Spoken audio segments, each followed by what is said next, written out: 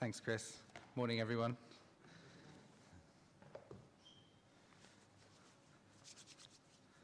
Well, a few months ago, I was helping my mum clear out her loft, and I came across a box of old keepsakes and letters. And among the letters were a number written to me from my dad before he died. And a lot of his work was overseas, and so it was sometimes months before I'd see him again. And during those times, he wrote to us often. I was recently reading through all those letters, which was both enjoyable and moving. But I was especially struck by his encouragements, his advice, his instructions, which he gave me from afar. He had words to me about dealing with bullies, about making the most of school and not taking shortcuts. On one occasion, obviously when he'd heard news from my mum, he told me a temper will never do you any good. And often he'd end the letters telling me that he missed me and he loved me and to look after my little brother and sister. My dad's letters gave me words to live by, to help me live in his absence, especially in my role as the eldest child in our family. Today we come to the end of 1 Peter, which Peter wrote to God's elect, strangers in the world, scattered throughout Pontus, Galatia, Cappadocia, Asia, and Bithynia, to a mixed and displaced community of Christians, to Christians who live, move, and work among other people and in various places and settings, but who don't quite fit or belong or know how to live or do good in a society with different, even conflicting values. Yet, as we said at the beginning of this sermon series, it's not just a letter for first century Christians. It's a letter for the church today. Peter, brother of Andrew, one of the 12, penned it with a first century audience in mind. But as with all of Holy Scripture, the primary author of these words is the Holy Spirit, who's preserved and given this letter to the whole church throughout time and space. What's given here is to help us, as much as it did them, to live well as a church according to our roles and our responsibilities. As we saw last time, Christians may well participate in the sufferings of the one they follow, Jesus Christ. Those sufferings that come upon Christ's people, which many Christians through history and some in the world today have endured, make the need for good leadership and faithful pastors even greater. What's more, even if we, St. Paul's Banbury, are not facing the same kinds of trials that others are going through, there are still dangers for us which have the power and capacity to beset the flock. And so with these final words in the letter, Peter warns us of those dangers and how we should guard against them. First, he has a word to ministers. After the resurrection, over a fish breakfast on the shores of the Sea of Galilee, do you remember what Jesus said to Peter? 3 times Jesus asked Peter, "Do you love me?" 3 times Peter affirmed that he did. And after each answer, Jesus gave a similar instruction. "Do you love me? Feed my lambs. Do you love me? Take care of my sheep. Do you love me? Feed my sheep." i.e., if you love me, Peter, be a shepherd to the flock. That's how you're to express it. Not the shepherd. They are, after all, Christ's lambs and Christ's sheep. Be a shepherd of God's flock, which I am entrusting to your care. And that's exactly what Peter did. Up until his death, Peter was an appointed shepherd in the Church of Christ. Yes, his role as an apostle was unique, but Peter was also commissioned simply to be a pastor. Pastor is the Latin word for shepherd. But this commission was not a solitary exercise. The role and responsibility Peter received from Christ, he shared and passed on to other recognized elders. So verse 1, to the elders. The word is presbyteroi, which is the word we use for ordained ministers in the church. To the elders among you, I appeal as a fellow elder a witness of Christ's sufferings, and one who will also share in the glory to be revealed. What are they to do? Be army colonels of God's flock. Be innovative business leaders of God's flock. Be entertainers of God's flock. No, none of those things. Be shepherds of God's flock that is under your care, serving as overseers. Feed my lambs. Take care of my sheep. Feed my sheep. Now you might ask, what does that mean? What does that look like? Well, before making our declarations in the ordination service, this is what the bishop says to all of us who've been ordained. I'm putting it on the screen. Priests, that is, sorry if you can't see it, it's very small, but I am reading it out. Priests, that is presbyters, the same word that Peter uses, presbyters, are called to be servants and shepherds among the people to whom they are sent. With their bishop and fellow ministers, they are to proclaim the word of the Lord and to watch for signs of God's new creation. They are to be messengers, watchmen, and stewards of the Lord. They are to teach and to admonish, to feed and provide for his family, to search for his children in the wilderness of this world's temptations, and to guide them through its confusions, that they may be saved through Christ forever. Formed by the word, they are to call their hearers to repentance and to declare in Christ's name the absolution and forgiveness of their sins. With all God's people, they are to tell the story of God's love. They are to baptize new disciples in the name of the Father and of the Son and of the Holy Spirit, and to walk with them in the way of Christ, nurturing them in the faith. They are to unfold the scriptures, to preach the word in season and out of season, and to declare the mighty acts of God. They are to preside at the Lord's table and lead his people in worship, offering with them a spiritual sacrifice of praise and thanksgiving. They are to bless the people in God's name. They are to resist evil, support the weak, defend the poor, and intercede for all in need.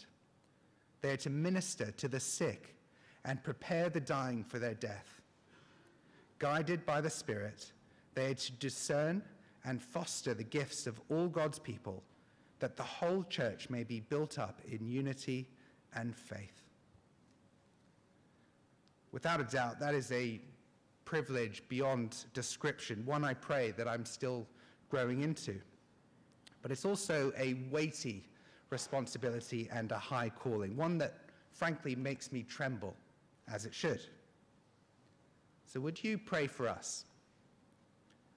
But when you do pray for us as church ministers, please don't just pray that we do things better or more efficiently or skillfully, as much as we may need those prayers. We're not meant to be army captains or business leaders or celebrity entertainers. Most of all, please pray that we'd become more of the people we've been called to be. Pray that we'd make progress as under-shepherds of the chief shepherd. Because notice how Peter's words focus primarily on character. He says, be shepherds of God's flock that is under your care, serving as overseers, not because you must, but because you are willing, as God wants you to be. Not greedy for money, but eager to serve. Not lording it over those entrusted to you, but being examples to the flock. Ministers are to be examples to the flock, ambassadors, embodied representations of Christ himself. You know, it can be incredibly tempting to just transport the practices and strategies of successful companies in the world, perhaps, to the church. And of course, there are many, many things that we can learn from spheres outside the church, which we can put into practice, all of which are good. But above all, Christian ministers are called to be something before they do anything. That's a challenge for us who are ordained. What is it we prioritize? What do we spend the best hours of our day doing? Are we leaving space to grow in godly character and in grace? But it may also raise some questions for the whole church and perhaps the PCC especially, about how the clergy and the leadership should function. With limited time and capacities, what should be our focus as under-shepherds? And how can you, the congregation, help us and enable us to be servants and shepherds among you? A word to ministers. In the role and place you've been called to, you've been appointed to care, to direct, to nurture, to guide Christ's people. Even when it's difficult and there's no immediate or obvious reward. That's the way of Christ, who died for his sheep. And he will bestow honor and glory upon you when the work is done. Verse 4, when the chief shepherd appears, Jesus Christ himself, you will receive the crown of glory that will never fade away.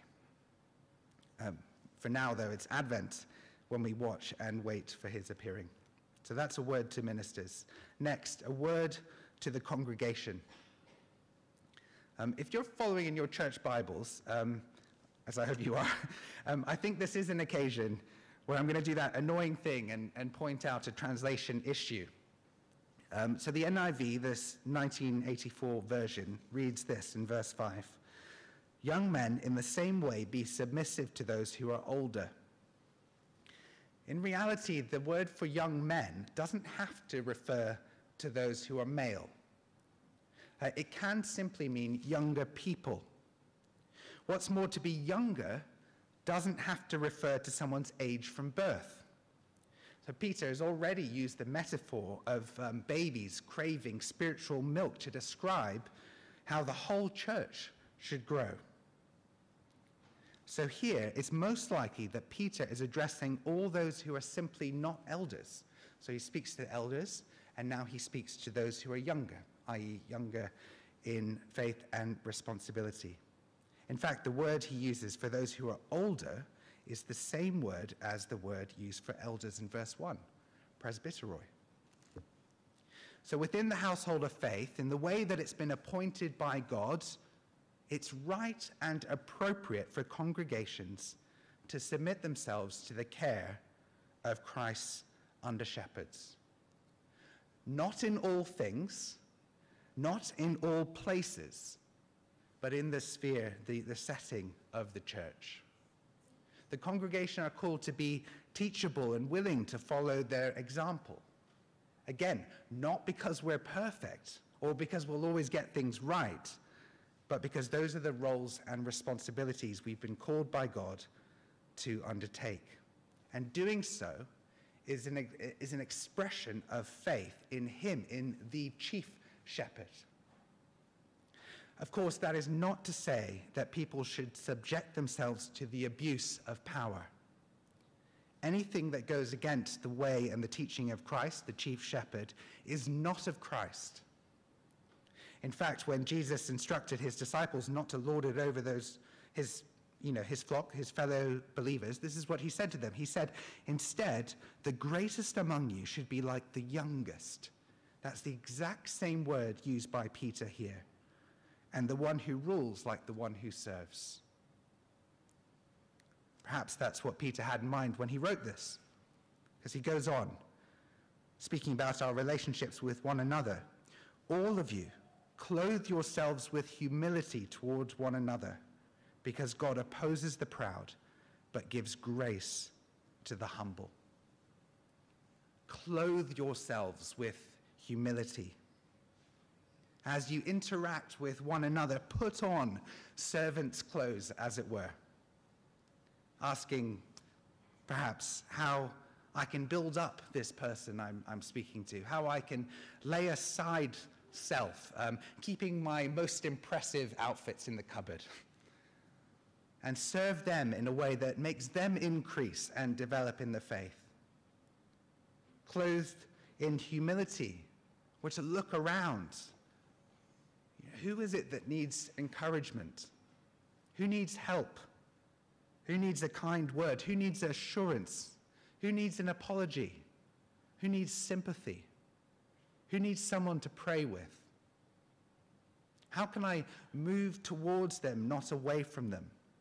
Humble service is always active. Clothe yourselves with humility. And it's often hidden. That can be a great source of pain and difficulty. Servants are not always given what's due to them. But God sees, and he knows, and he cares, even when others don't. So verse 6 again, humble yourselves, therefore, under God's mighty hand, that he may lift you up in due time. Cast all your anxiety on him, because he cares for you.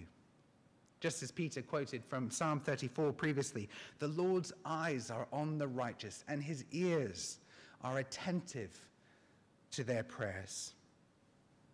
On Thursday at Jim's funeral, we heard Psalm 23 read, and the psalm begins, "The Lord is my shepherd." And it ends, "Surely goodness and love will follow me all the days of my life, and I will dwell in the house of the Lord forever." If you're mistreated for doing good or for speaking or living in the way of Christ, either through malice, deceit, hypocrisy, envy, slander, as Peter has previously mentioned, from within the church, or you're mistreated through the hostility of those outside, or your service goes unnoticed or unseen, God cares. He delights in you. And when we lay aside our pride, our self-righteousness, our self-entitlement, our self-glory, turning to him in those moments of trial or need, there is a promise here that he will sustain you. He will lift you up. He lifts us up and carries our burdens. And so he frees us from the need to prove ourselves before others, to be right all the time, or to receive what we think is due to us. But there's a warning here too, one we all need to hear. Because when we accept that humble status and we live in that humble way of Christ, it stirs up opposition. Not just worldly opposition, but spiritual opposition. Verse 8, "Be self-controlled and alert. Your enemy, the devil, prowls around like a roaring lion looking for someone to devour. Resist him, standing firm in the faith, because you know that your brothers throughout the world are undergoing the same kinds of suffering." The word devil means slanderer. From the very beginning, the devil's primary aim has been to slander God's word and to slander the faith of God's people. So in Genesis, he sought to undermine God's instruction to Adam and Eve, leading to their fall. Did God really say? In the book of Job, we get an insight into his aims to undermine people's faith. Does Job fear God for nothing? I.e., take away Job's possessions, God, and he'll curse you. When Jesus was tested in the wilderness, the devil tried to tempt Jesus with the promise of glory if he exchanged worship for the Lord with worship of Satan. In subtle and various ways, that continues to happen, and we need to be alert to that. When sin is normalized or even celebrated, it is the work of the slanderer. When humble service is exchanged for the pursuit of glory or power or advantage over others, that is of him. The ancient church father Cyprian writes this really stark description of the devil's work.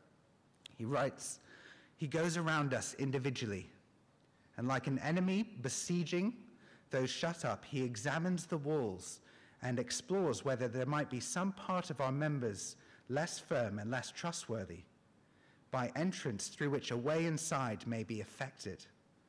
He offers to the eyes unlawful appearances and seductive pleasures, that he may destroy purity through sight. He tempts the ears by harmonious music, that he may get rid of and weaken Christian strength by the hearing of a pleasant sound. He arouses the tongue to reviling. He urges the hand to capricious murder when it's exercised by injuries. He provides unjust gains that he may make a cheat. He piles up dangerous profits that he may ensnare the soul by money. He promises earthly honors that he may take away heavenly ones. He manifests false values that he may steal away the true. And when he's not able to deceive secretly, he threatens clearly and openly, bringing forward the fear of violent persecution in order to overcome the servants of God. Always restless and always hostile, he is cunning in peace, violent in persecution. It's the work of the slanderer. But where Adam failed and Adam gave in, Jesus has succeeded. And in doing so, he has bound Satan. He may be a roaring lion, but he's a lion on a leash. The devil has no power over Jesus Christ. And it's by that power that Christ's people can stand and resist the devil's threats. Even when we're weary of the battle, when we're tempted to give up and to give in, the Lord's infinite might is available to us. So, verse 10, and the God of all grace, who called you to his eternal glory in Christ, after you have suffered a little while, will himself restore you and make you strong, firm, and steadfast. To him be the power forever and ever. Amen.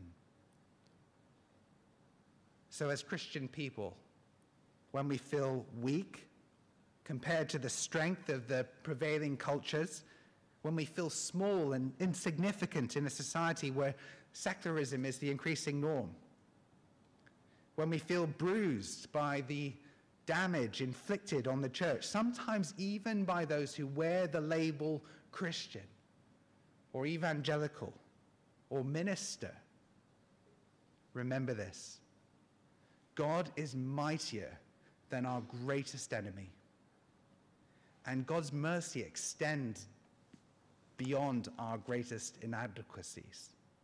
He is great and he is good. Finally, with those words given to the ministers of Christ and to the people of Christ, this faithful pastor, Peter, an example to us, has one last word to impart. So very briefly, we're looking at verses 12 to 14. Peter began the letter with a word of peace. He said in verse 2, "Grace and peace be yours in abundance." And he now finishes the letter with a demonstration and reaffirmation of peace. With the help of Silas, whom I regard as a faithful brother, I have written to you briefly, encouraging you and testifying that this is the true grace of God. Stand fast in it. She who is in Babylon, chosen together with you, sends her greetings, and so does my son Mark. Greet one another with a kiss of love. Peace to all of you who are in Christ Jesus. So Peter, his companion, Silas, the church of Rome, which I think is probably what's meant by she who is in Babylon, Mark, Peter's mentee, and the scattered exiles and strangers in the world he's writing to are united by the peace of Christ and his gospel.